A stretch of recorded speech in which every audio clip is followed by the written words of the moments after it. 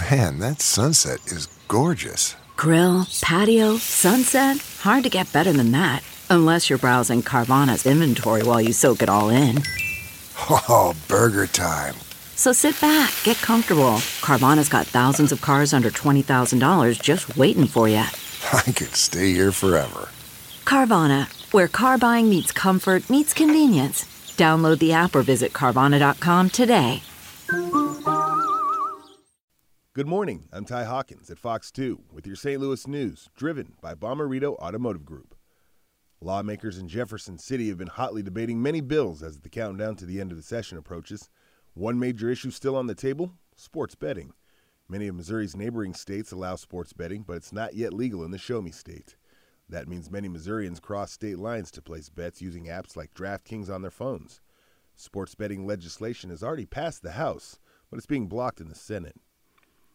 Missouri lawmakers gave final approval to a bill that would ban texting while driving.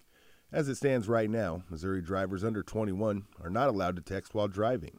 But the new legislation expands the texting while driving ban to apply to all Missouri drivers. Currently, Missouri and Montana are the only states without a comprehensive law banning texting while driving.